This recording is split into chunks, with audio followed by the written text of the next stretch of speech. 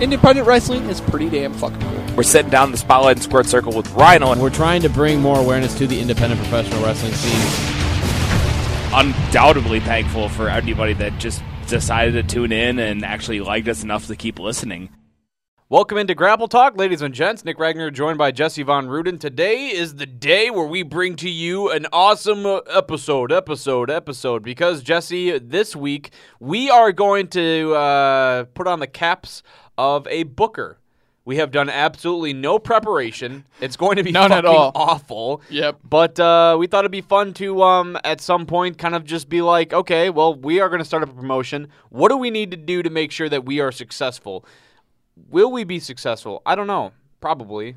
I'd like to think so. I don't know. That's always the crapshoot. So, one of the things that I don't know, it seems like almost every booker has this like idea that they're going to be like the biggest company in the state, Or Vince McMahon. Or going to be Vince McMahon. Damn it. I'm just kind of hoping that we don't go bankrupt. I think this will be interesting because I think we both come from backgrounds in which there's a lot of marketing and media and even some sales attached to it, right? Yeah, So it's not necessarily like, like we're just some random dudes, flipping patties and working in factories, and we're like, you know what I want to do? I want to open up a fucking wrestling company. And there's nothing wrong with flipping burgers. I or wish I could working in flip a burgers. factory. Like, tell you the truth, like working in a factory, you have set hours. Sometimes you have to work overtime. You usually have benefits, which a lot of people don't have benefits these days. I don't think that my employer is listening to this, and I'm telling you right now, there's been times where I've been like, shit, maybe I should just go work at a factory or something, because it sounds super appealing to me, actually. My employers don't listen to this as well, and I thought about doing that as well. Yeah, so. Yeah. Yeah. Hey, maybe we should That's get not a factory bad thing. job. But I'm saying that we have experience somewhat with maybe not necessarily event coordination, but we just have some background in sales and kind of understanding the industry a little bit. So it might be a little bit of a different perspective than some other bookers might have. I don't know. All I know is that we're just going to try to put together a show, and we're going to see how it happens, and we're glad you guys can join us. I'm sure everybody listens to this, because that's how all wrestling people are, isn't it? Like, everybody thinks that they know how to do something better than how it was done, regardless of who it was done by. Am I wrong in saying that? Yeah, I would assume so. It's like hindsight is 20/20, so it's always easy to go back and look at mistakes and be like, oh, I would have done it differently. Yeah. Like, what's something you would have done differently? Oh, wow, that's a good question. Maybe you went to bomb Japan or something like that? No. I mean, if you go back and actually look at that one, so... Oh, Jesus Christ. Okay, so if you were actually going to do a land invasion of Japan at that point in time, the Pacific was actually a fucking murder box. That's all it was a fucking murder box. So I understand why Truman dropped the bomb. It was like a lose-lose. But at the same time, though, the second you play your hand and this is what we have, you can almost say the reason why the last 60 years of world history is kind of like panned out the way it has is because we have bombed Hiroshima. Jesus Christ. Well, sorry to bring you down there, folks. We'll also be talking a little bit about Hulk Hogan coming up later on in the episode, so stick around. So stick around for that. But before we get there, Jesse, how you been, man? Hey, man, I can't complain too much. It's been a really kind of a calm week. So I had like my fuel pump on my vehicle go out, so that was an interesting experience. Yeah, that's fun. I got into riding my bicycle around, and that's actually been kind of fun. So that's the reason why. That's actually. I thought you were being Lance Armstrong healthy guy. No. If I was Lance Armstrong healthy Steroid guy, joke. I would actually have maybe just one testicle, and I would be shooting up steroids. Nice. But I both have both of my testicles, which is You good have all right three now. of them, right? Yeah, I have all three of them. But no, it's actually been I might actually keep on doing this, like after the Escape comes back. It's been fun, and actually, tell you the truth, like it almost takes about the same amount of time. I used to bike to work. Okay. We live on the north side. Uh-huh. I used to bike to. Do you go over the viaduct? No. So the way I've been going is I go live the on back way. I live on Charles, so I go down like Liberty. I'm gonna cut past Menards, and then I actually take the Marsh Trail. You never run into the train or anything though? I've only ran into the train once, Oh, and the okay. time that I actually ran into the train was on the way home. Yeah. So that was about it. I used to go up the viaduct. Dude, that Oh. was hard traveling. Mhm. And I didn't mind it. I'd get to work and... I'm surprised. I'm surprised you didn't take the little side street next to the viaduct.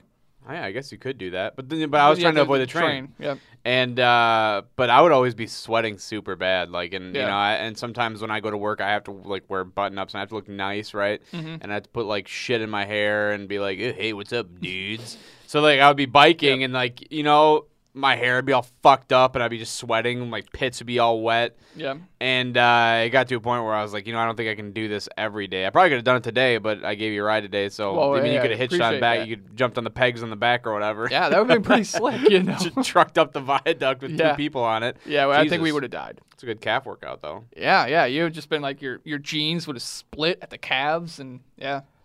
So Extreme Rules was a thing. Yeah, it was. There was some decent things Yeah, I there took was. away from it. Like Rusev AJ was solid, but it wasn't anything special. Like the Iron Man match, logic thrown out the fucking window. Like I still can't believe they have Seth Rollins go up 3-0 on fucking I Dolph kinda Ziggler. liked it. I didn't, man. You don't like the idea of There's that? no drama there. Yeah. And then what you do is then you have Ziggler fucking get 4 falls in succession there, and it's like, okay, now we just fucking wasted 10 minutes of a fucking match, and now we have 20 minutes of a match.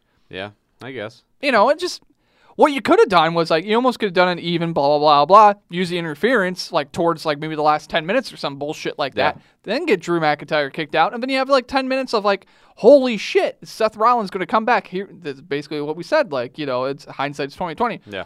I don't know. Extreme Rules was just fucking Extreme Rules. I'm looking forward to SummerSlam. Hopefully they don't disappoint. Will they? I don't fucking know. I still think they should have put the belt on Rusev. Why not? I don't know. More than likely, Why not? I don't know. Probably because you got plans for What do AJ you at have to SummerSlam. lose? Your ratings are down. They're like the worst they've been in like 2 years. Just do something different. Yeah. Your contract's over in a year anyways. Fuck it. Just do whatever you can do. Try something new. I don't know. Maybe just toe the company line until like you move to Fox and then you do some weird shit. Like what? What would be weird for you? I don't know. Like put the belt on the mid Carter. Like who? Fuck. Hurricane Helms? No, he God no. I don't know. I think they probably put the belt on Ambrose at some point. He's not a mid-carder, is he? I think I think he's a mid Carter. Huh. Motherfucker hasn't been on TV in like a year. Interesting. Yeah. We know that heel Orton's back too, so Yeah. WWE. That's a thing. Yeah. How did you explain it this morning? He ear fucked Jeff Hardy. He ear fucked Jeff Hardy on SmackDown. Nice. He knocked him down. And he's like, "You know what? I'm doing this. You wait and find out." Oh my God. then he finger fucked his ear. Wow. That's And really intense. I don't know who was it. I saw someone on the Facebookers, and I know I'm not going to give him credit for it because I can't remember who the fuck said it. He's like, "Yep, I wouldn't be surprised if that ear spot becomes a spot in indie wrestling." Was that Michael I saw Wayne? That. It might have been Michael Wayne. Or Yeah. It was one of those guys that has a beard. It was somebody with a beard. Yeah, that's almost like everyone now. Except for me. Yeah, I don't know, man. He had a beard last week. Yeah, I know, but yeah, I think they're totally right. I mean, but that's what's cool sometimes is that they're able to pull stuff out of their back pockets like that. And I haven't been watching SmackDown, but I've been reading about it, and it seems like it's actually been the matches that they have set up, and that they still have storylines, but it doesn't seem like it's overtaking the show by any means. And I think as far as like backstage segments and shit like that. SmackDown seems to be doing good. So actually, when I heard that their ratings were down, I was kind of surprised. But that could be a combination of things. Maybe just wrestling. Fucking fatigue. I don't know. I don't know what it could be. But Raw just seems like a big pile of dicks like every week. I don't know why. Maybe Yeah, it's too long or what. 3 hours is long for any type of broadcast. I think that's one of the things that even Major League Baseball runs into. Is just like how long the games time. are, and just like it feels like nothing happens. And it's unfortunate too, right? Because nowadays, we are we're all just part of this really fast-paced environment. Instant gratification. Yeah. And it wasn't like that 20 years ago, but now it's like we need everything now. Because there's times, I fucking love the Brewers to death. But there's times where we'll be watching the game and I'm like having like on TV. It's different when you're there in person. But we'll watch the game on TV and I'm like, oh my God, I fucking love baseball. This is great.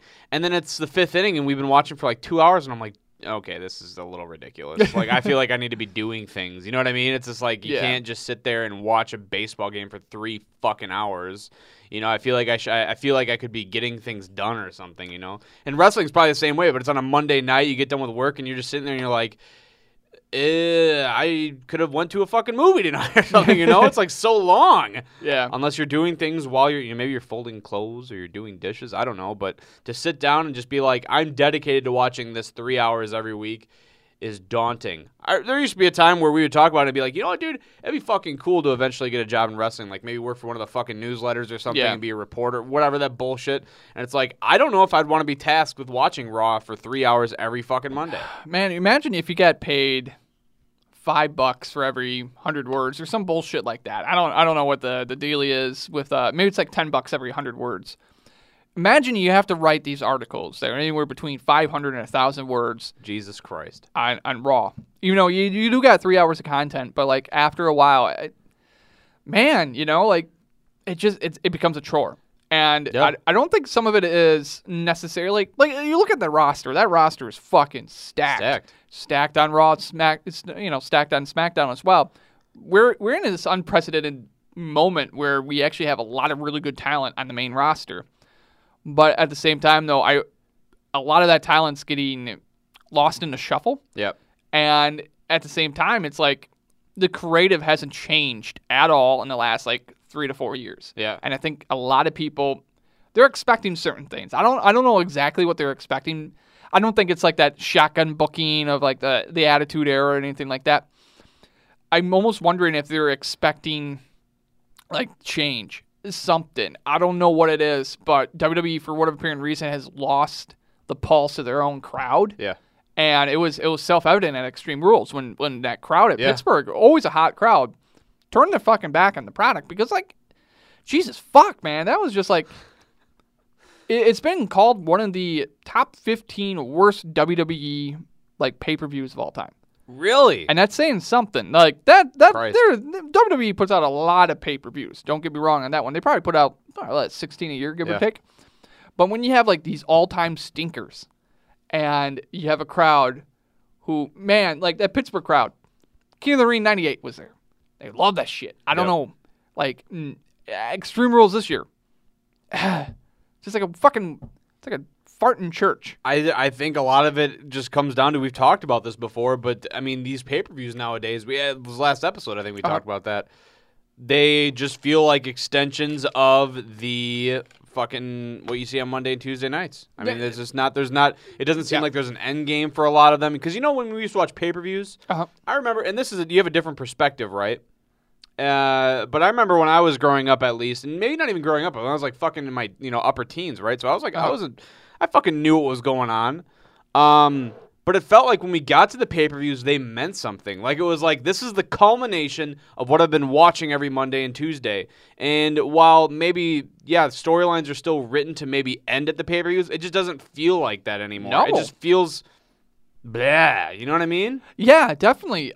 Even growing up, it was one of those things, like, I always look forward to the pay-per-views. You know, like, I grew up in the Big Four. Yeah. And then as time went on, they added pay-per-views and stuff like that. But all storylines kind of led to pay-per-views. And then you could always leave like a little hanger, be like, oh, hey, man, tune into Raw, see what happens. Yeah. But now it's gotten to the point where the pay-per-view is a fucking commercial for Raw. Yeah. The pay-per-view is a commercial for SmackDown. It really is. And it's a case in point in this one. So you have Bobby Lashley actually beat Roman Reigns, right? Yeah.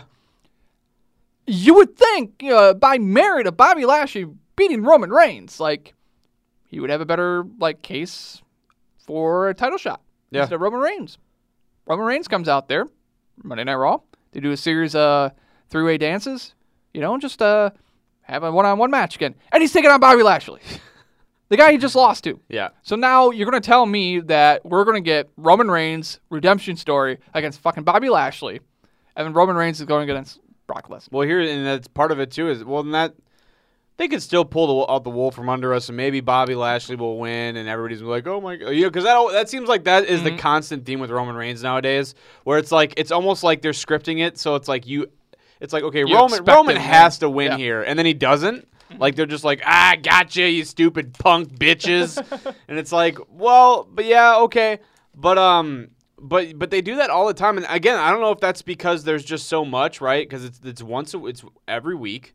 It's 3 hours a week, so they're like, fuck, we need to come up with content. So they do this thing at the pay-per-view, and then they're like, actually pretend like that didn't happen because they're just going to end up wrestling again on Raw for an actual purpose opposed to just wrestling for funsies on a pay-per-view. So, but I don't know what the reasoning behind that is. And that's, again, I hate to keep doing this, but when you compare like New Japan, right, when we watch the G1, Omega takes a loss to somebody, basically they're entitled to a title shot later on. It's just part of the kind of like the sports side of things, right? Like it's just the realism. It's like, hey, well, logically, if you take this guy out, you're a step up above him on the ladder. Now, in the case of like the G1 tournament, you can't really be above the heavyweight champion, but you still get a shot then because you've proved that you can You have maybe a beat pinfall them. or a submission victory against the champ. Exactly. But in WWE, it's like Bobby Lashley. You know, if you look at rankings, it's like Bobby Lashley and Roman Reigns are boop, they're right head to head, right, dude? Bobby Lashley gets a win, boop, he goes up, and then WWE's like, what? Nah, we're good. Yeah. It's like when they tried doing rankings with SmackDown for like 2 weeks or whatever, and then they stopped doing it because they realized it doesn't work with how they write their storylines. No, because you have to pay attention. Right. Yeah. So it's unfortunate. I don't know, and that's again why we could just probably do these fucking weird rebooking of WWE episodes every single week if we really want to do. But and I feel bad about it because I feel like we just jump on the bandwagon of everybody else that just doesn't agree with what they're doing. And I'm not saying their product. And we talked about that last week or 2 weeks ago, the Grown Out of Wrestling podcast. If you haven't listened to that one, check that out. I'm not saying what they're doing is even bad, because they are catering to a different crowd. But geez, just sometimes logic, sense. Yeah. When you're trying to make sure that you do have somewhat of an older crowd, it's like, dude, I just can't suspend my disbelief. It's like I believe more in the Avengers movie is like more real than fucking WWE wrestling. Yeah. One of the things I think WWE sometimes forgets, and I think this is like the same thing that actually plagues like even the toy industry. I saw like an amazing article about how once the toy industry stopped catering towards kids and catering towards people with disposable income, that it really kind of killed the toy industry. Yeah. Because what you're doing now is toys aren't just toys, they're collectibles. So, you can justify higher prices for plastic. Which is always kind of weird too, because like plastic, if you look at like, case in point, Transformers is a great one here. And just because I kind of follow it and stuff like that. Yeah. Like if you looked at the price structure of like the mid 90s line Beast Wars, right? Really good line. They had a $5, $10, $15, $20 tier. Okay. Now it's very much you have a $6 tier. So basically your $6 tier is just like Tiny a little figure. dude. Tiny little dude, barely any articulation. Would have been an accessory Yeah. back in like the 80s. Your $10 figure was once your $5 figure. Your $20 figure used to be your $10 figure. Your $25 figure used to be about your $17, $20 figure. Your $50 figure used to be your $25 to $30 figure. Wow. Yeah. So I don't know if it's a combination. And then if you go across the board as well, so like WWE action figures. So their elite line is like $20 a pop. Figures around that same price point, or like the Marvel Legends and stuff like that, which are catered for fucking collectors. Yeah. They're not really catered for kids. Yep. Because you have all these other little sublines that are catered towards kids. Yeah.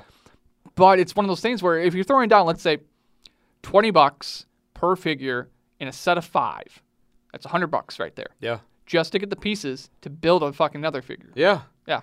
It's fucking nuts, dude.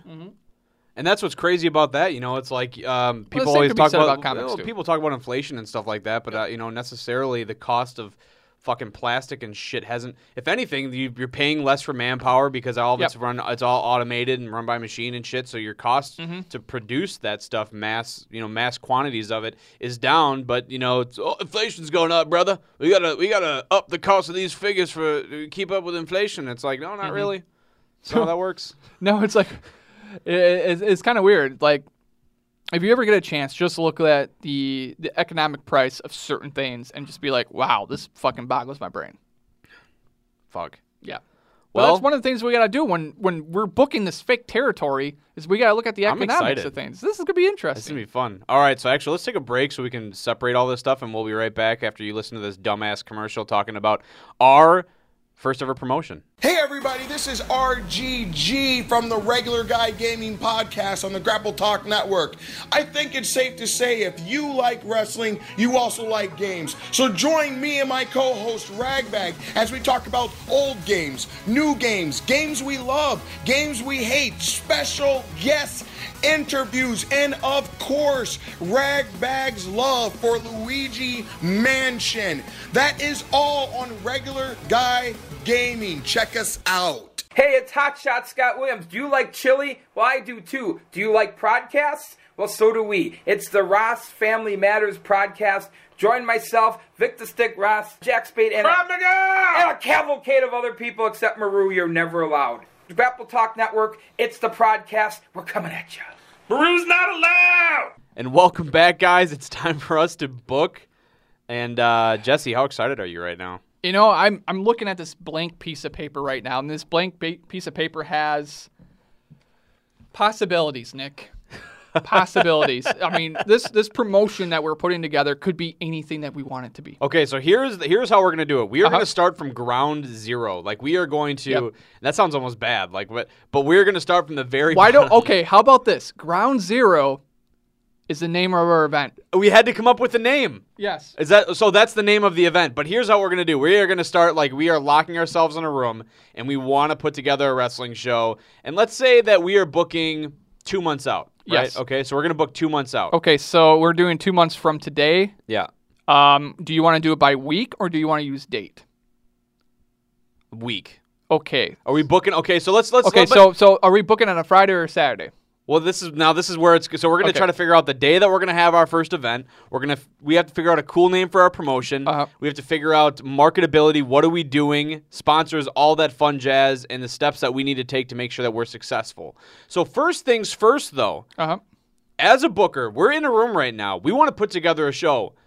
What is the first thing that we do to be successful? What is the very first thing we need to do? Is it pick a date, or is it going out and gauging interest with the community, trying to find sponsors? What is it? What do we need to do here? I think the first thing should be we better check our bank account. Fair enough. Okay, cool. So let's go to our let's go to our online app for our bank. Let's say it's a credit union. Yeah. A local credit union. Okay, so what should we say that we have for a budget without sponsorships? Maybe $1,000. Is that pretty fair? Yeah. We got about $1,000. Like between you and $1,000. me and what we spent with our tax returns earlier. Yes. And Tax then return pro wrestling. Yeah. We're not going to use that as the name of the Fed. And what we kind of put together on the side. So each one of us has put in $500 into this. Yeah. So we're ready to go, but So we we want to gotta- get sponsors. So we got to get sponsors. Okay, so what are we gonna? So here comes the marketability aspect of it. Do we pick the date first to get the sponsors to buy into the date of the event, or do we try to gauge the interest first to figure out if this is even worth it? I think we have to gauge the interest first. Now, the reason for that is when you set a date, sometimes it's smart to set a date. So you basically went through this with Zari, right? Yeah. Trying to set a date for a wedding, and then you kind of worked your way towards that. Right. So, maybe setting a date's actually a good thing because if you set a date, you have a deadline when you have to get everything done by. We just had an event that we did last night. We drew about 300 people. It was a singing competition. But we met as a committee probably 3 or 4 times prior to making asks for sponsorships. Yep. But we didn't have a date set. And part of the reason that we did that, and I think this is kind of where, and this is where it makes it kind of difficult if you're kind of coming into this thing cold, is that you, honestly, it really works in your favor to have some type of connection with somebody that has some type of influence when money is involved prior to doing this, right? Because one of the best things you can do with a sponsor is go to them and say, hey, let's work together to make this successful, Some people want to be really hands-off, and they want you to take care of it. They'll give you the money. They want the marketability. But if you go to a sponsor and you say, hey, we're thinking about doing this. This is kind of what we want to do for our show, this wrestling thing. We want to bring it. I know you're a fan. I know you like things in the community, blah, blah, blah. Do you have any tips, pointers? Because you kind of get them more invested in your product, right? Opposed to just writing a check. They feel like they're making a difference in it, and that can kind of create and strengthen that tie that you have together. Plus, if somebody's willing to give you money for it, they have to have some type of probably tie-in where they can improve your product, whether that's being able to help sell tickets or getting, making sure people know about it. So I think it kind of works both ways. It just depends a little bit. Like, do you already?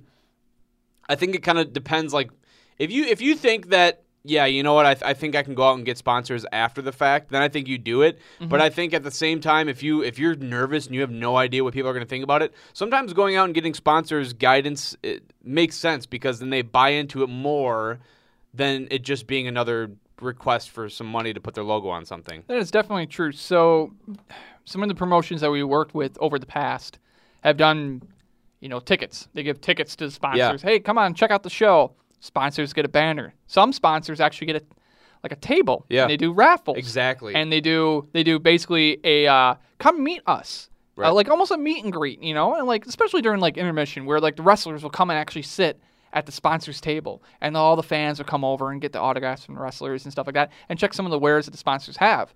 So, I mean, there's a lot of different things you can do to really entice your sponsors or what exactly you're doing. And here's what you can do if you're listening to this. I'm telling you right now, just from a sales point of view, what this can do for you is that when you go in, it's not so cold, right? It's not like you don't have that pressure, right? You're not going in and you're like, okay, like they know I'm trying to make a sale.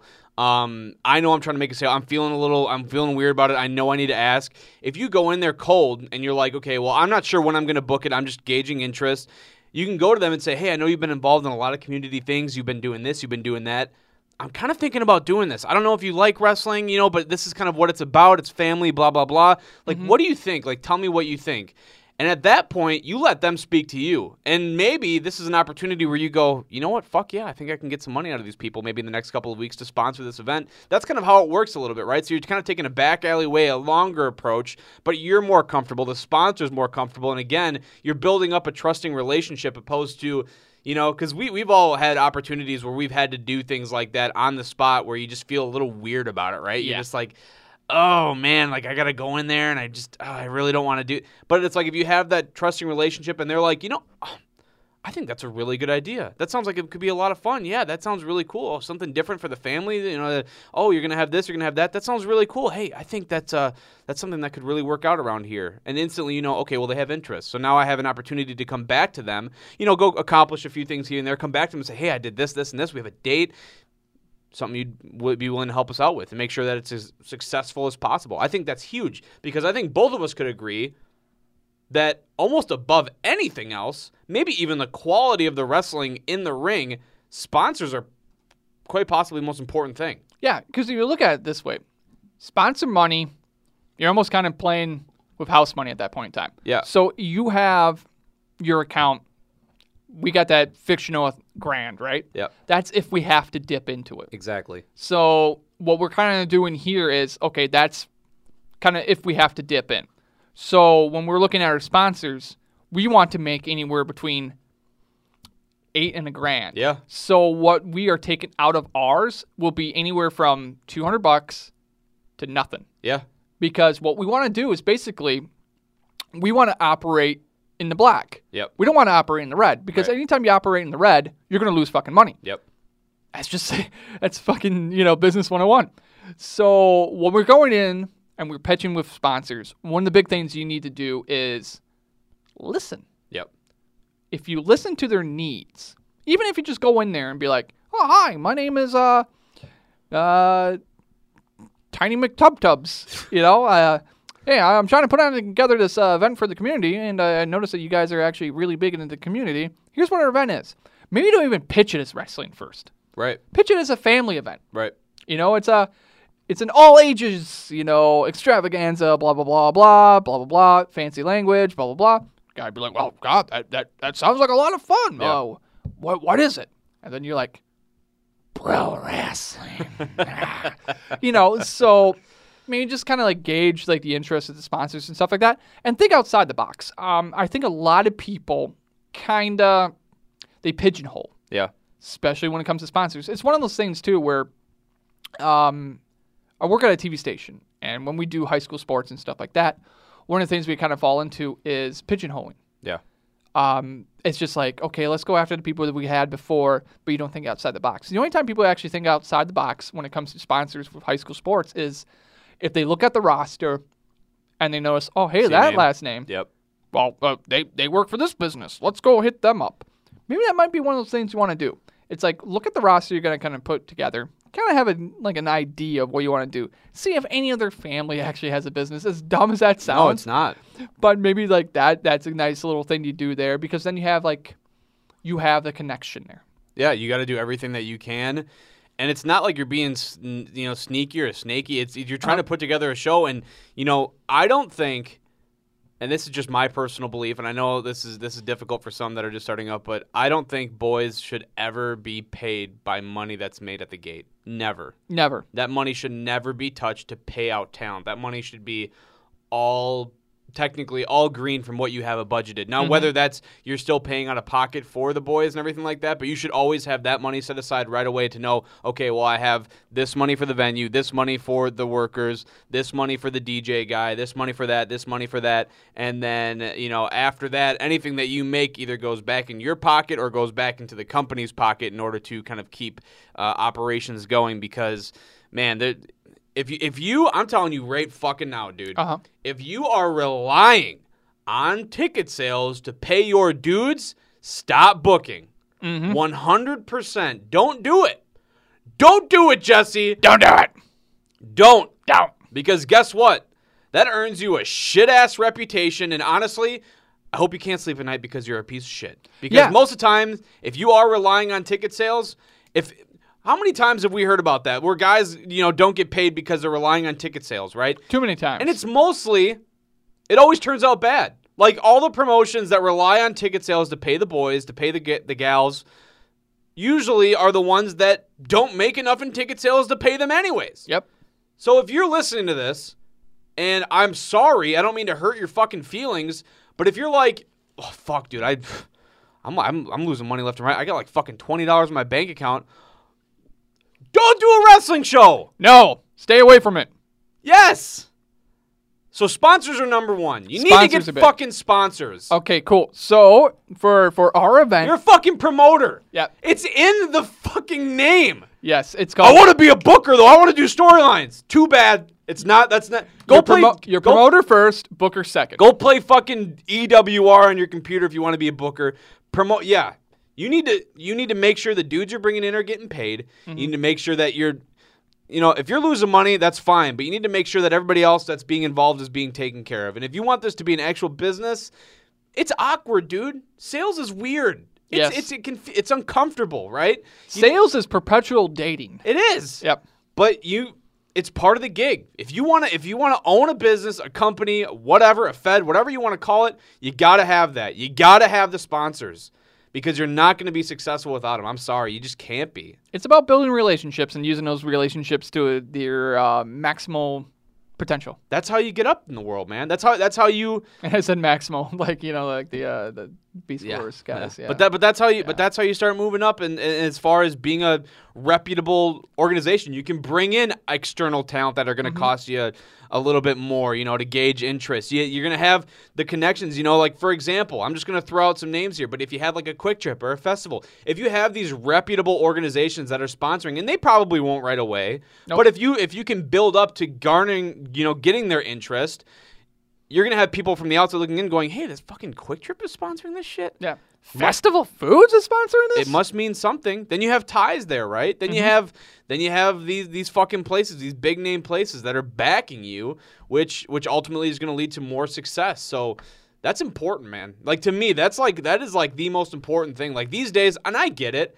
it's tough. It really is. Like, I have to get with bell ringing and some of the other events, I must have to get like 50 to 100 sponsorships every year. I believe it, for yeah. all the different things, right? And that ranges, the dollar values range from a bunch of different things. But it's hard. It's really awkward. It's difficult, and it's really hard to kind of get those new sponsors, right? But at the same token, God, it's so satisfying when you get them. And it really makes everything worthwhile. And again, you bring them on as a partner, more than just a dollar or a logo. You bring them on as a partner in this venture. We're trying to make it. We're trying to bring something to this community as a community business, an organization. Help us do that, right? And when I see some of these startup companies, and maybe they've been booking for a couple of years, maybe they've been booking for a couple of months, but I notice I'm like, they don't have a single fucking sponsor.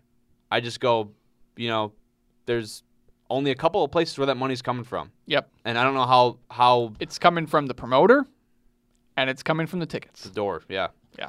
And that's not sustainable. It just really isn't. Ooh. Yeah, so. All right, cool. So we got to the point where how many sponsors do we need for our show to be successful? Well, and here's the difficult part, right? Yep. So we have $1,000 set aside for our budget. when you look at the sponsors now, I think as a first-time show, it's going to be hella fucking hard to cover that whole $1,000. Because I'm not sure we're going to get. You'd think that, based, if you want to break it down into levels, then you'd think maybe your top tier sponsorship would maybe be like $500, right? Maybe take half of that, maybe $250, right? But that's not the easiest amount of money to come by, especially for something that nobody's ever, maybe a lot of people don't know about, right? So I think at this point, maybe you make a goal, right?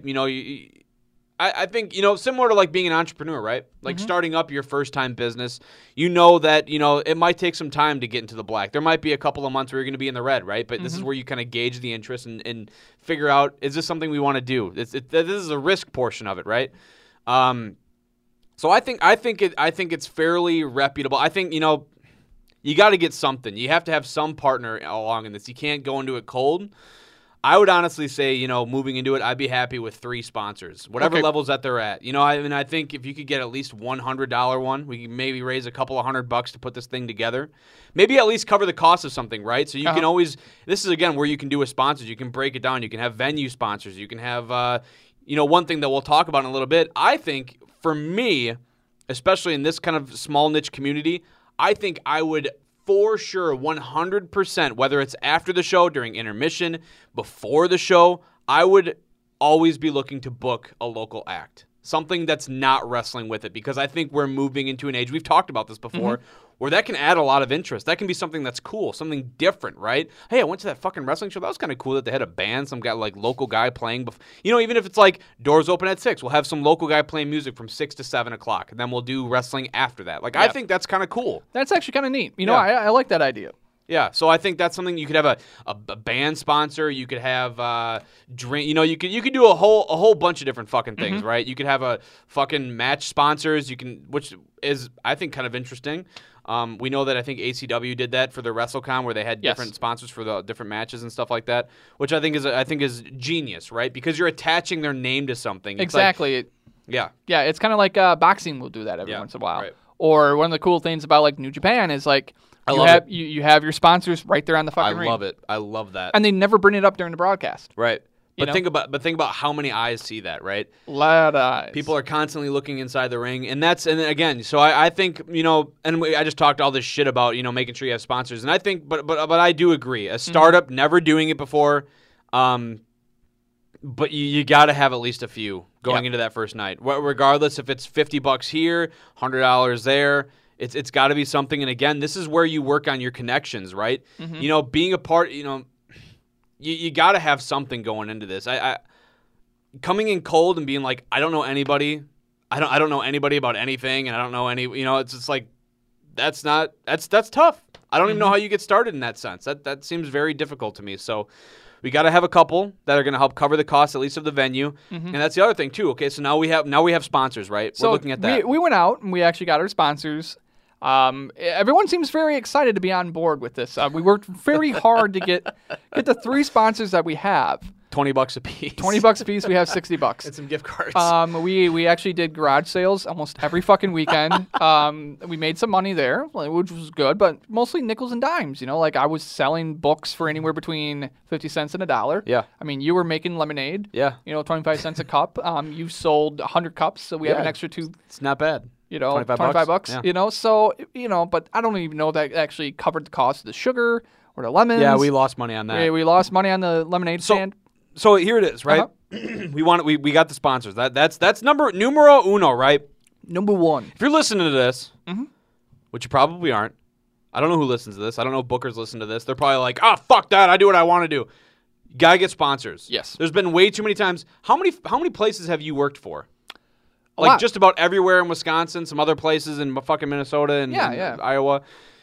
How many times have you realized that sponsors can make or break someplace? Oh, every time. Every Right? time. You need sponsorships, or it's just not going to work. It's not even just like wrestling, man. Like we do a lot of coverage of the Lacrosse Fairground Speedway. Yeah. You go out there, and I'm sorry, man. Like you can't run a late model car without sponsors. Yeah. You can't even run a fucking street stock without sponsors. Go out there and get those sponsors. Yeah. Go out there. Make it. This is a second job. Yeah. I mean, shit, man. Like some of these street stock drivers, they go out and pay maybe like $250 for a 6-cylinder car from a fucking junkyard, and they're still going out there and they have 5 to 6 sponsors. It's crazy, man. But they get out there and they sell. So we got to pick a date. Okay. Okay, so today is what is today? Today's July the 20th. 20th. Okay, so we're going to book 2 months out in advance, right? So we're looking at September. Should we do September 11th? Probably not. No. That's a Tuesday. So here's the other thing. Okay, so now we're talking about Thursday, Friday, Saturday, Sunday shows. What Uh-huh. in your preference is the best day for a show, your first time booking? that's a good question. Once we get into September, one of the things that we're going to run into, especially on Friday nights, is Friday Night Lights. That's true. So are we going to compete against high school football, depending on the community? Should we compete against high school football, or should we just move to a Saturday? I think you got to book a Saturday. I think that's a solid point. High school football in this community in La Crosse is one of the biggest things. Maybe you're listening to this, maybe you're not, but that's pretty tough, especially when you're trying to book a family show, right? You're trying to reach that type of audience. A lot of people have kids, right? A lot of people have alums. They want to go see them play. They're going to be out all Friday night, and you're going to lose out on that crowd. So I think a Saturday, just thinking business wise, is the smart thing to do. So I think we'll definitely book on a Saturday. So we can do the 8th or the 15th. So if high school football is actually it is profitable on a lot of different ways for programs, because what they can do is they can lower ticket prices. Right. So depending on what high school football team you follow, some of the tickets are anywhere between maybe $5 for adults. Yeah. So when we're looking at our date, we're probably thinking about ticket prices. Yeah. Where should we set our ticket prices at? See, that's another great question. Now you see a lot of places that might do $15. Some places do 10 to 12. Some do 20. Yeah, and some don't. I don't think many dip below 10. Maybe there's a couple that do 8. Yep.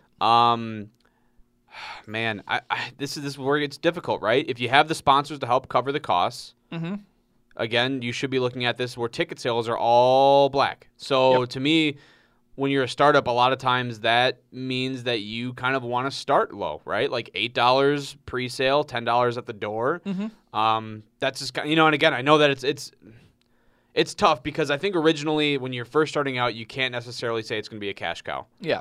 A lot of times when you get the sponsors, that might be sometimes where you're going to make the money, right? That's where you're going to be able to reinvest your dollar. When you get sponsors that not only cover the costs of the venue and the workers and the whatever, but then you can also have a little bit extra on the top that you can take over and reinvest in, so you can have a better wrestling ring, or you can have a better entryway, or you can have whatever, right?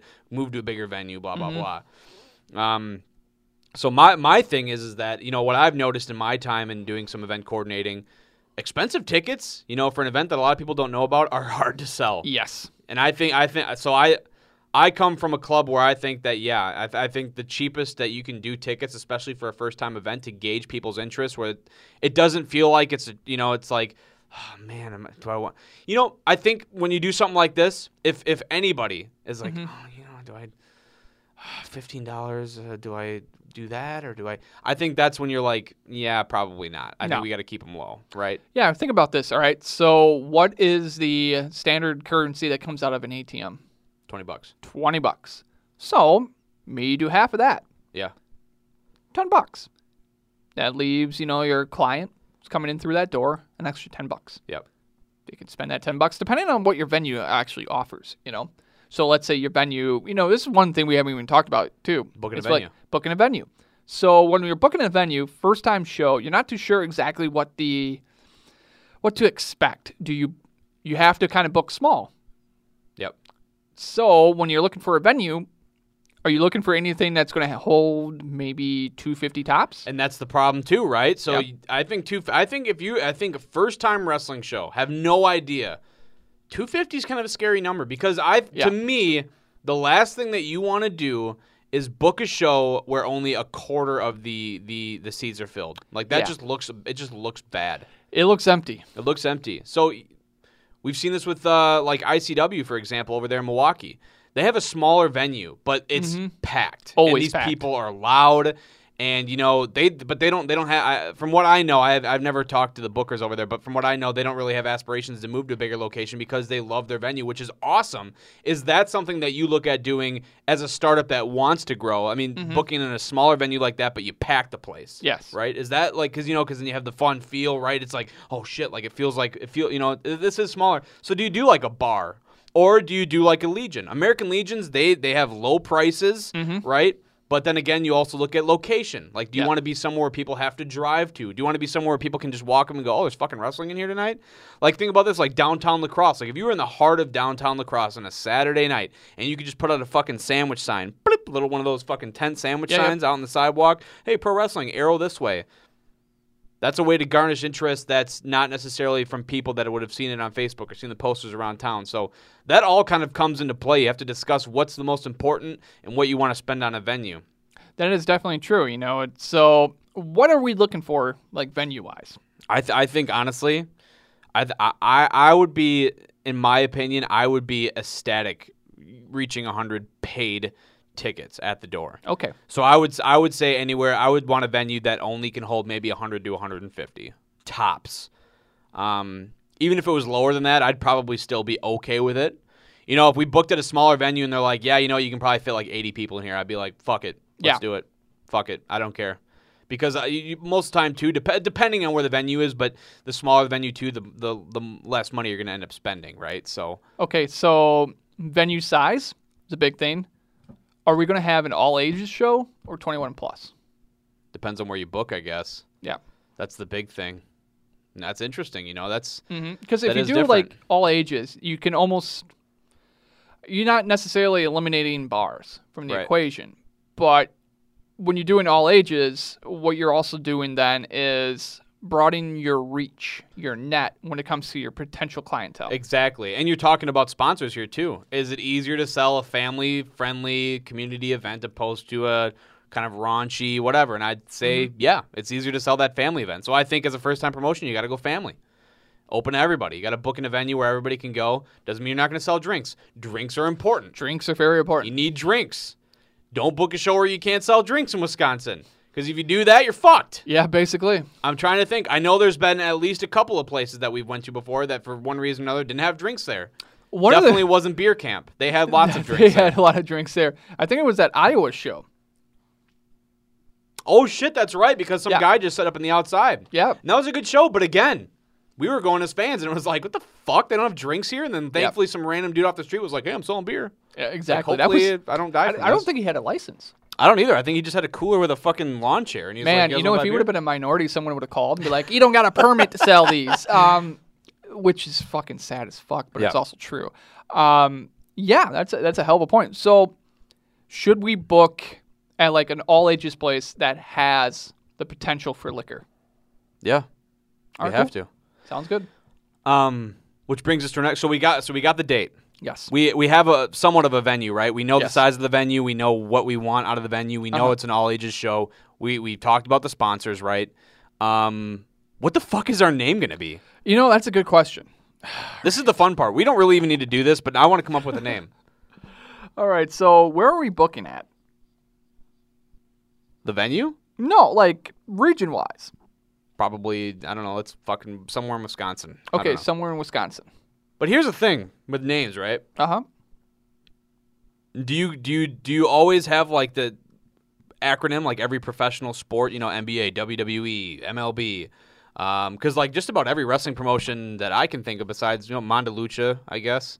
First, those aren't acronyms. No. But there's not many that aren't acronyms. Do we do an acronym? Maybe. Or do you just do you even come up with a name, or do you just Live Pro Wrestling?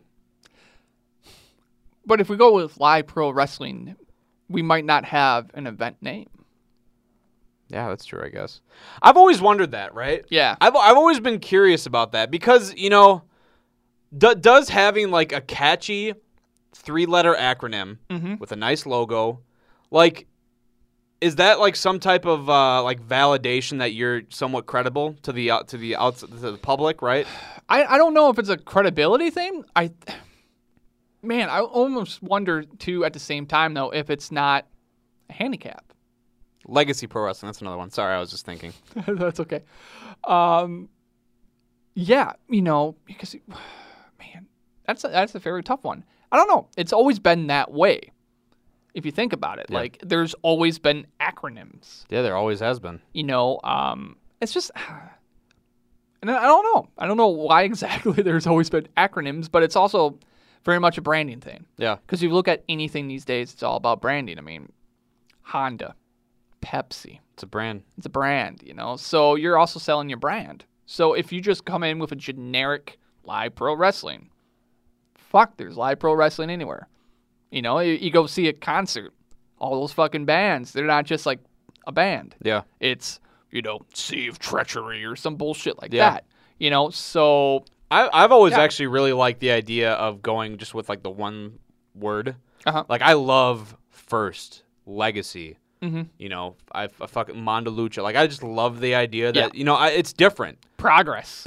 I love that. Impact. Like I just like how I like that. I think it's different enough as a wrestling fan where I'm like, that's kind of cool.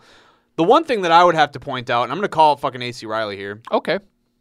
You need to somewhere in your advertising, especially with posters, because nowadays that seems like that's the biggest thing for wrestling companies, right? They have to have a poster. And even if they have a social media platform, even if they have this, they have that, they always need to have a poster to be able to share to those different avenues. You need to be able to advertise that you are wrestling. Yeah. I've seen way too many times where places have, and again, the people that know their product are going to get it, but there's times where these posters come out or these posts come out, and here's these big dudes or these different looking dudes, and they're just standing there, and you're like, and you look at it, and from the outside looking, you're like, what the fuck is this thing? Like, if I don't know what wrestling is, because honestly, in communities like this, you do want to entice wrestling fans, right? Yeah.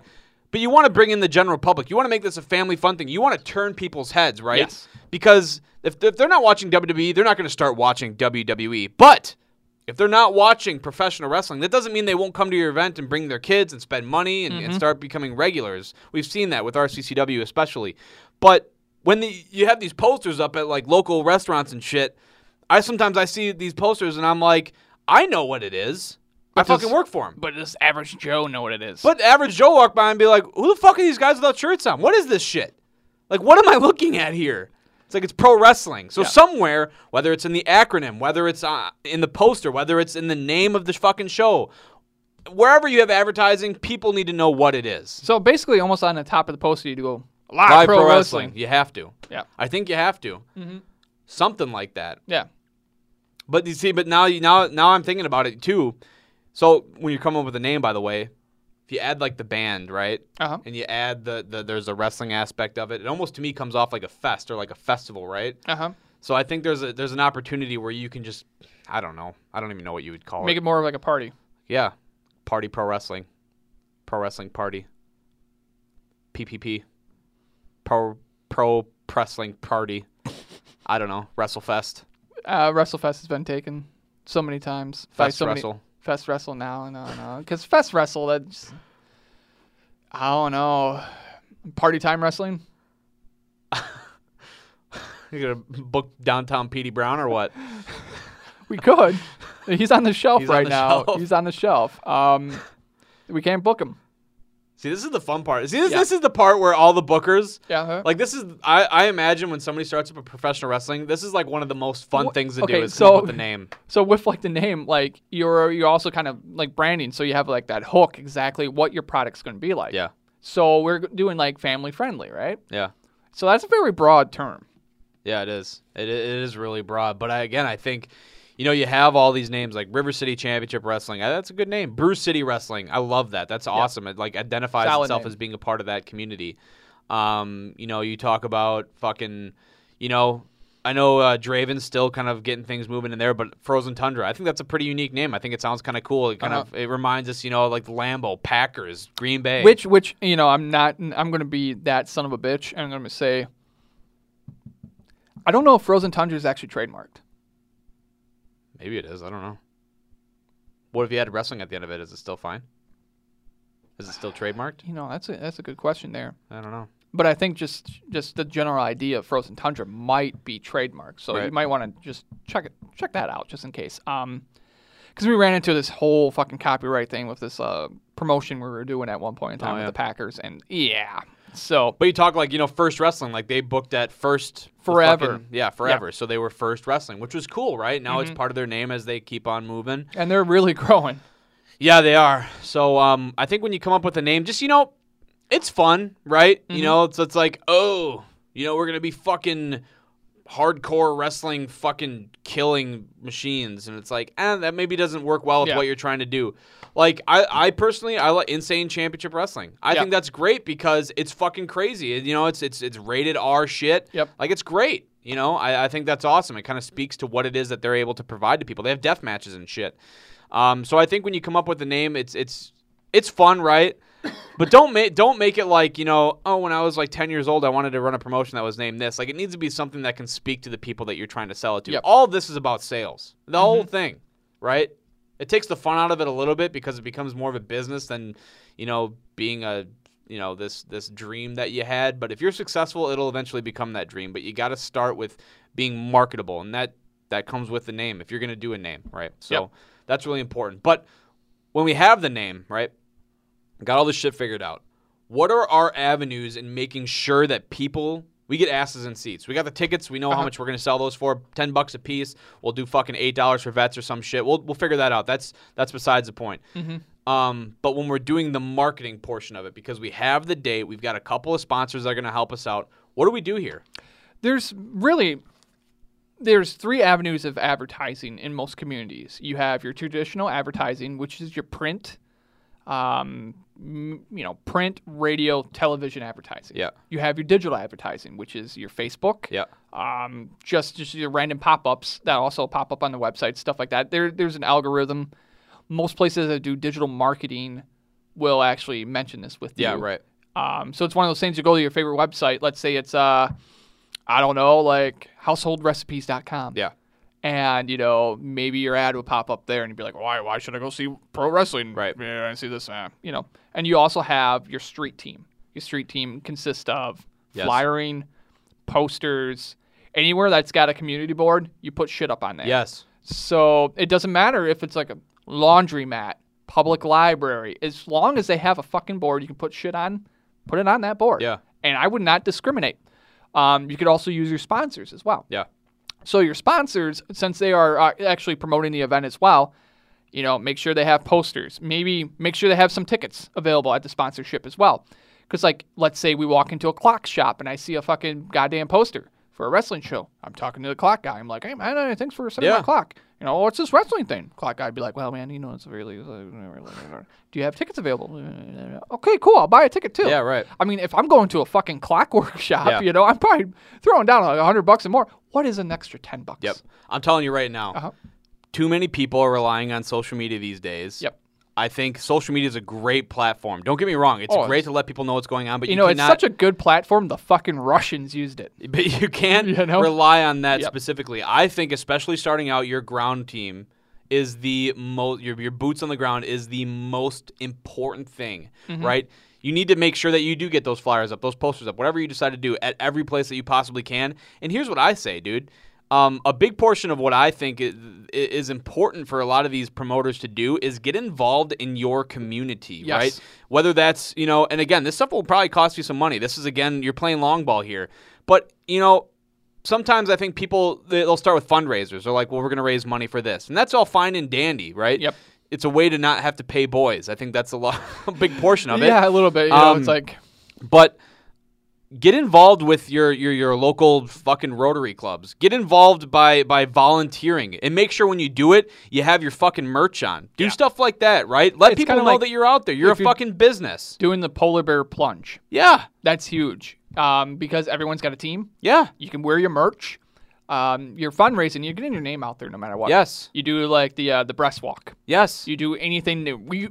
Even if it's just as stupid as someone who runs a 5K, right? Yeah. Fucking make sure they wear your goddamn shirt. Dude, this can be one of the biggest things for you as an early promoter. If you do things like you're like, hey, we're going to volunteer, we're going to help Habitat for Humanity build a house. You have 3 or 4 guys go out there. Maybe if you have any local wrestling talent in the area, you go out there, you wear your shirts and shit. Who knows who you'll run into? Yep. That's the big portion of it, right? Get out there. Make a name for yourself. You don't necessarily always need to go and have a fucking sit-down meeting with an executive for somebody to know who you are and what it is that you're doing. You don't need to wait until every fucking time that you book at a show for people to know who you are and what you're doing. You don't need to post video upon video upon video, post after post after post on Facebook. But you can go out and do things like this where you meet people face to face, and they put a face to what it is that you're doing, and they have a better understanding of what it is that you're doing. Because guess what? I'm sorry to say this, but regardless of how great your Facebook is, regardless of how great your poster is, regardless of how great your radio advertising is,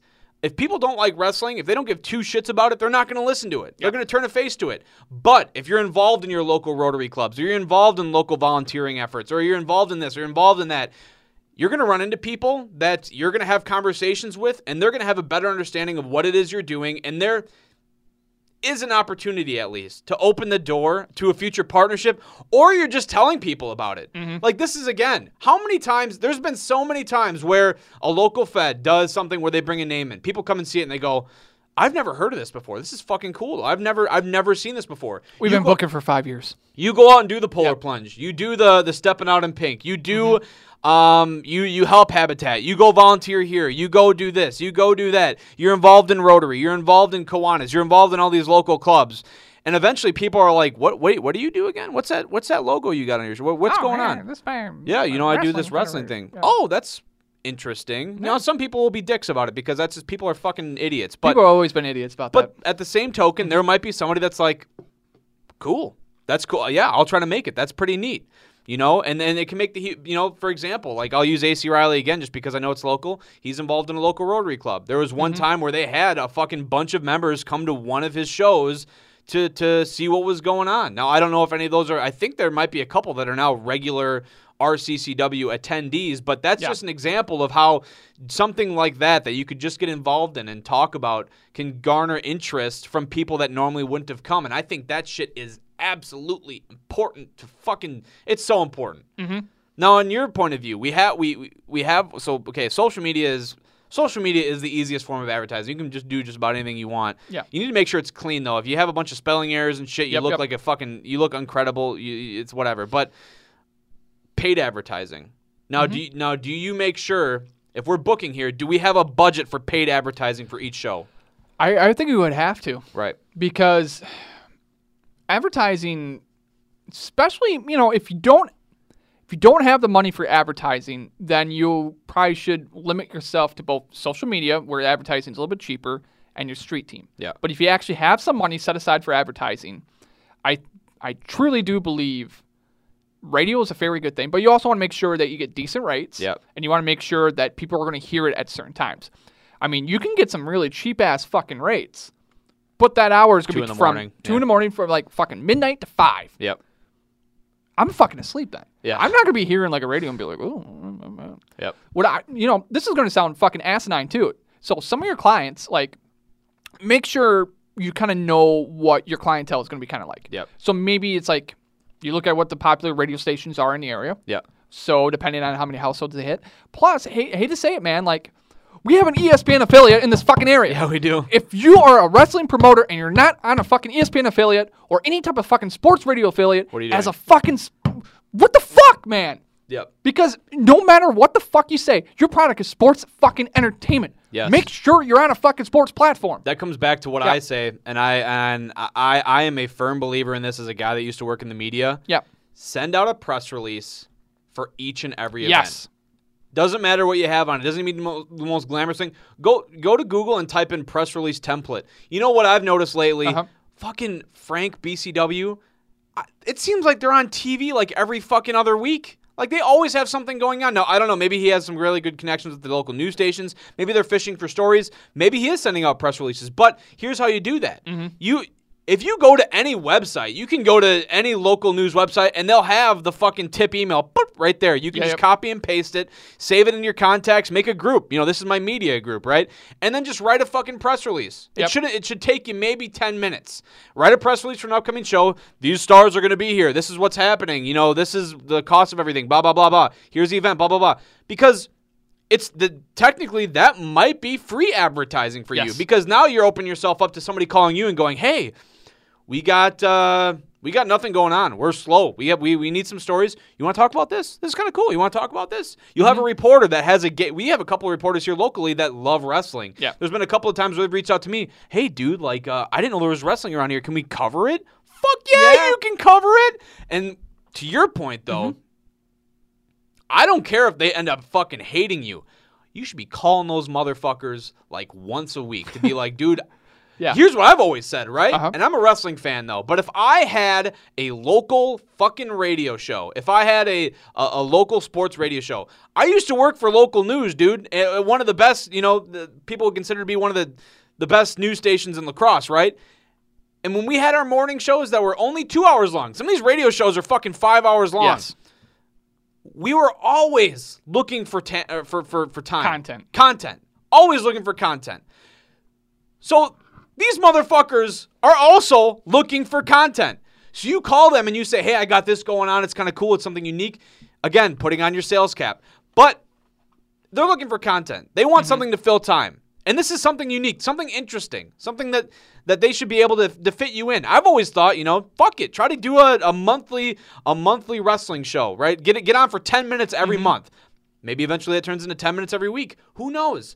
But it's something different, and it's something cool, and until you reach out and make those connections, you're not going to get that. The people aren't going to be coming to you begging for to put you on air. It might happen once or twice over a 6-month period of time, but just put in the effort, man. It's not that hard. Facebook messages take 30 seconds to send, 30 seconds for a phone call, and you're not asking people for an arm and a leg. You're asking them for a little bit of time to help you promote something that's local, right? Yes. So I don't know, dude. Like, free media, we can talk about advertising all we want, paid advertising, but there is so much opportunity, especially in a community like this.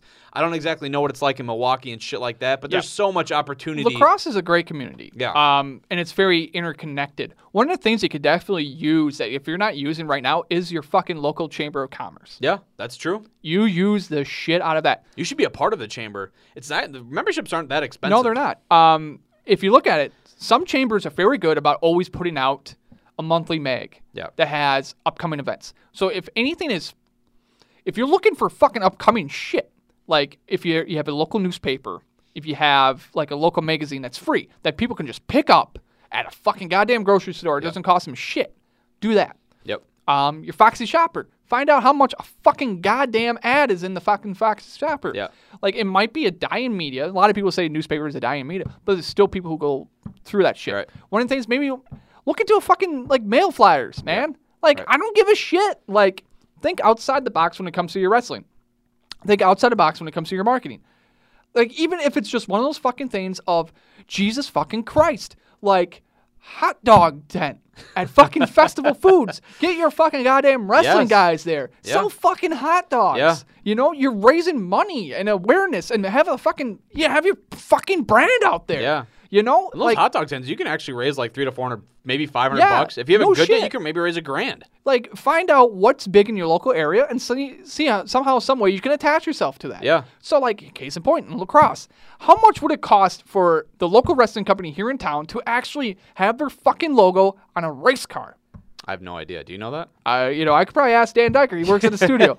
Like, it doesn't matter if it's like, it doesn't matter what fucking division is out there. As long as the car is out there, You got your name on something. You have your name on something. And no matter the fuck what, like, they're going to be like, here comes in number 23 car, sponsored by, Clement Sausage, River City Championship Wrestling, whatever the fuck.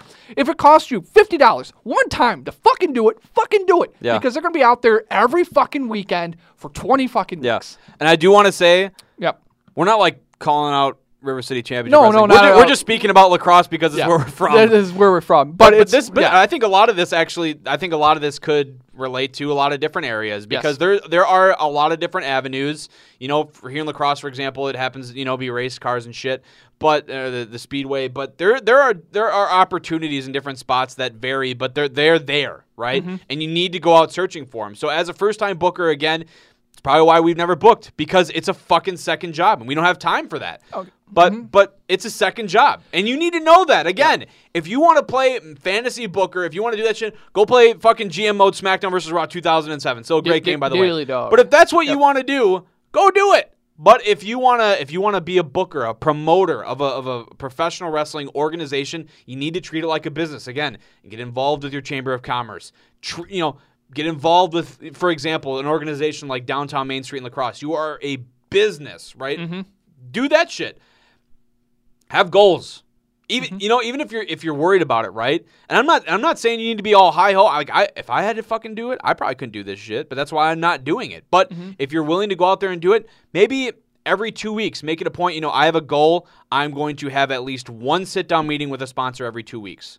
Or every month, if you want to kind of push it to that length. Have goals. I want to have at least one phone call with a potential sponsor every 2 weeks. I want to, do this or that. I want, you just need to have these goals and stuff set in place. And I know it's tough because so much goes into like booking talent. I don't know if we'll have time to talk about that, but booking talent and stuff like that and making sure that the card and stuff like that. And again, this is a lot of times where you bring in business partners, right? You have other people to lean on that can maybe handle the financial portion of it, and you can worry about the booking portion of it and shit like that. But you got to have your ducks in a row because without the marketability, without the funding, without the this and the that, you can't get to the night of where you want to see these storylines and these wrestling things kind of come into place. So I think that's extremely important. One thing I want to ask you quick. Yes. We're not going to talk about booking wrestlers, because we actually are doing this before we got to go to work, and we've been talking. Maybe we'll do a part 2 next week. We could. But really quick,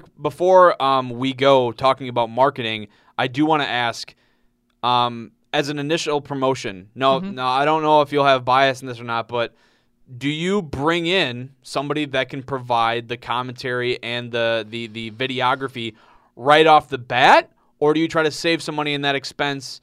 It's always nice, though, because then you can professionally archive your shows.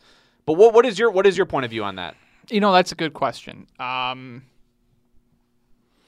That's a really good question. I hate to say it.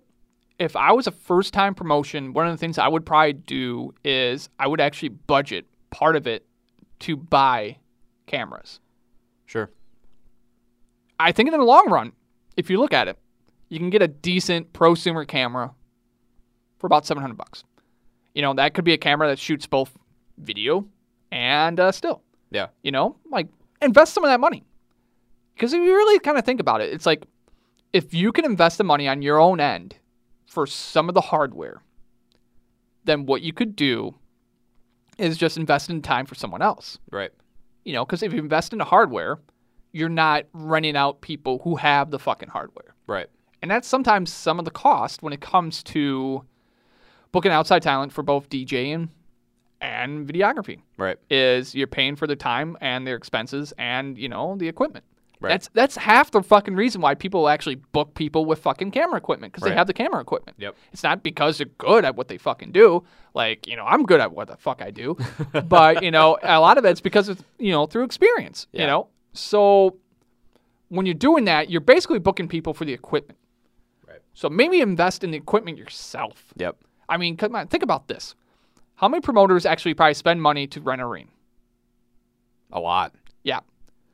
Having your own ring saves that money. Yeah. Maybe look at it as an equipment investment, Yeah. an investment in your own business to go out there and buy just 2 cameras. If the plan is long term, right? You spend a couple $1,000 on a ring. Yep. But then you think, because I think I've heard that guys have done ring rentals for $100, but that's like a deal, right? That's a steal. So you're talking of at bare minimum a couple $100. So now you're talking after 10 shows you make your investment back. Yep. If the plan is that you're going to be running that long, and then you're not, you up front you invest the money, but then that's not a monthly expense, right? So that's something to definitely keep in mind. But yeah, I've always thought that was interesting. And one thing that comes back to DVD sales, and we'll wrap this up, and I think we'll table booking talent until next week, because I think there'll be some interesting conversations on that. But I don't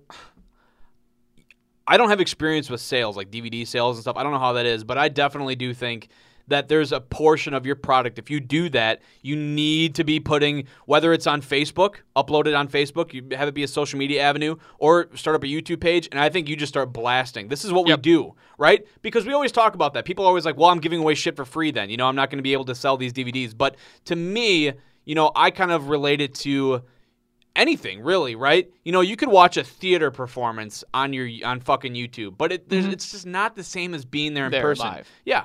You could, we talked about this with fucking, baseball and shit. Like, you can watch baseball on TV, for 3 hours, you're like, fucking A, I don't want to watch this for 3 hours or Raw for 3 hours. But I'd be lying to you if I said I don't want to go to Raw in person. Like, I just don't want to be There's a right? different atmosphere They're there. different atmospheres. Yeah. So I don't think that you're necessarily losing out. You don't need to put the whole fucking show on YouTube or on Facebook, but just give people, let them know what you got going on. Pick out your best moments, your funniest moments, your funnest moments. And put that shit out there for people to see, so they're like, "Oh, this is what this is. Like, this is what I'm missing out on, right?" Yeah. Because what does it hurt to do that? The best match, the best moments. Hey, here's the top 3 moments, right? Put something together like that. Throw it up on Facebook. It's fucking 30 seconds long. But then people that have never been there before go, "Oh, this is what this is. This is fucking cool. This is neat." Yep. A fucking funny ass promo or some shit like that. Put that up there. Let people, let people see what it is that you do.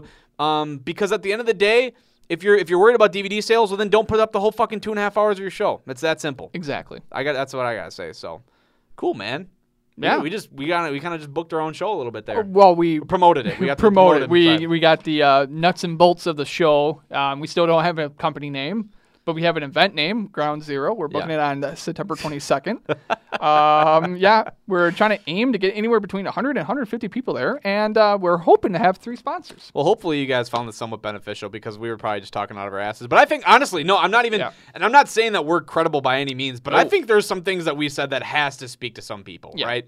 Like, I think some of that stuff is, and that's not just us thinking that we know what's right and what's wrong, but I think in our experiences with our day-to-day professional lives, and then seeing so many of these feds from the outside looking in that have failed, this is just what we think, I guess, more or less, to make sure that you have a successful promotion. Yeah, basically, we're not out here to shit on. We're out here to help. That's the biggest thing we always try to do with this podcast. No matter what the fuck it is, it's an avenue for local independent wrestling to get the word out. Yeah.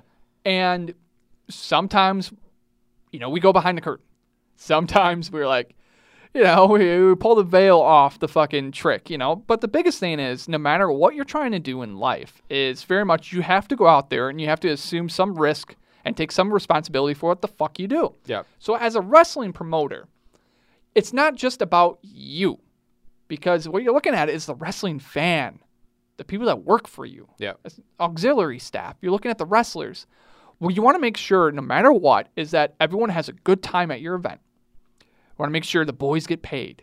You want to make sure everyone's happy, because if you decide to do one show, you're probably going to do a second show. Yep. You're going to try to do a third show, and so on and so forth. So what you're really doing is you're really building a product. You're building a relationship, not just with your fans, but the people that you book, the people that you actually use for ring announcers, shit like that. You're building relationships, and you're not doing it because you have grand aspirations to be the fucking next Vince McMahon. Yeah. You're doing it because you fucking love what you're doing. Yeah. And you want to make sure everyone's very happy with what you're doing. Yeah. I want to say this really quick. Could we talk about sponsorships a little bit? Yeah, sure. For people that are listening that maybe are bookers or maybe have friends that are bookers, guys, as a guy that has worked with sponsors, I know I said earlier like a $500 sponsorship would be like the top level. I just realized that'd be $500 a show. If we booked fucking 6 shows a year, that'd be a lot of money. But here's the thing that I just thought about, a helpful tip for you. There's a lot of companies, local companies, that all of their sponsorship requests go through an online database, right? Like you have to fill out a form to do it. So, if you've got some free time, whether you're at home, just make a list, right? Okay, well, I can, there's this bank or credit union, there's this grocery store, there's this company, there's that company, and then start looking them up online. If they have a sponsorship request, take the 10 minutes to fill it out. Yeah. Talk about what it is. What does it hurt? A couple weeks, you might get a no. Oh, that fucking sucks. A couple of weeks, you might get a yes. You might get a yes. You might get a yes. You never know. So, take that into consideration, because sometimes some of those bigger key sponsors can come from just taking 10 minutes to fill out a document, because they'll meet as a committee, and who knows, they might be like, fuck yeah. Yeah, they're sitting there in the committee and be like, oh, so we got the sponsorship request for local pro wrestling. And someone would be like, what, pro wrestling? Wow, that could happen. No way. How can we get involved? What do they want? Exactly. Well, they're only asking for maybe $50 a show. Exactly. $50? Ah! Yeah, I'll pay that shit. So I'll pay that out of my pocket right now. So again, if you're listening to this, the boots on the ground thing is important. You need to go meet with the local businesses. They'll help you sell tickets and shit. But if you're just looking for sponsors, you need some extra cash on the side, go out and fill out those forms, because you never know what you're going to get. keep them modest. Don't go out there asking for $5,000 by any means, but No. keep them low, keep them modest, and that could be a little bit of extra cash in your pocket from these places that make a lot of decisions based on just these forms that you fill out. So that's always an idea for a lot of those people. Really does work. Yeah, it does. So cool, man. Well, Okay, cool. Well, we got to wrap this up. So thoughts on Hulk Hogan coming back to WWE? I don't know. It was a bad decision. That's all I got. Yeah. Thoughts are with Chase McCoy. Thoughts Dude- are with Chase McCoy, dude. Dude was in a car accident Yeah. the other day. Very nasty looking. Apparently he's okay, but you just never know. Yeah. So kind of another reminder, to not take things for granted. No, not at and all. to have some perspective on life, right? There's always opportunities where we can get upset about things. I've got a couple of things that I got to get done at work today that are super stressing me out, but in the grand scheme of things, if you just kind of look at everything outside of a vacuum, right? Like if you just look at everything as a whole, just appreciate what matters to you, what's important to you, what's important to your loved ones, and just make sure that you always have that in mind, regardless of what you're going through. That person talking shit at work or whatever, that's not the biggest deal because they can go fuck themselves. But it's like, Basically, yeah. But when you have everything else in order and you have those loved ones and you have all those things that merely matter to you, that's what's important in life, because I've thought about that sometimes, dude. Now we're getting all philosophical and shit. But I've thought about that sometimes, it's like, man, what the fuck? If I ever got fired, I'd be like the worst thing ever. Like, how would I pay for things, right? Mm-hmm. But in the setting that I work in, I'm like, well, shit. If I still have my friends like you, if I still have my loved ones like my family and Zari and my dog and shit, that's just that, dude. And you got what's important to you, and you can make things happen and make things work as long as you have that. You have what's important to you. So That is definitely true. definitely, man. Alrighty. Well, thanks for joining us this week. Send your hate mail to jessevonruden@gmail.com. Yep, that is actually my... is it really yeah, your it is. email? Yeah, it is. Shit. Okay. What's yours then? njragner@gmail.com. Okay, cool. Yeah, that's my I have two different emails. That's actually my non-junk email. So like anytime I have to Okay. sign up for like online promotions You or have shit, your junk email thing. I have a junk email that I'm like, this is like my So you have like a blanket email. burner email. Yeah, I do actually. Yeah, So yeah. like when I order pizza from like toppers.com, I'm like, Yep. well, I'm going to use my burner email because I know they're going to be like, hey, Toppers promotions. It's like I'll click like, please do not send me, fucking newsletters and shit, and then Yeah, I'll yeah, still yeah. get them anyways. So I have one email that's used for, like personal stuff or maybe even like important professional things.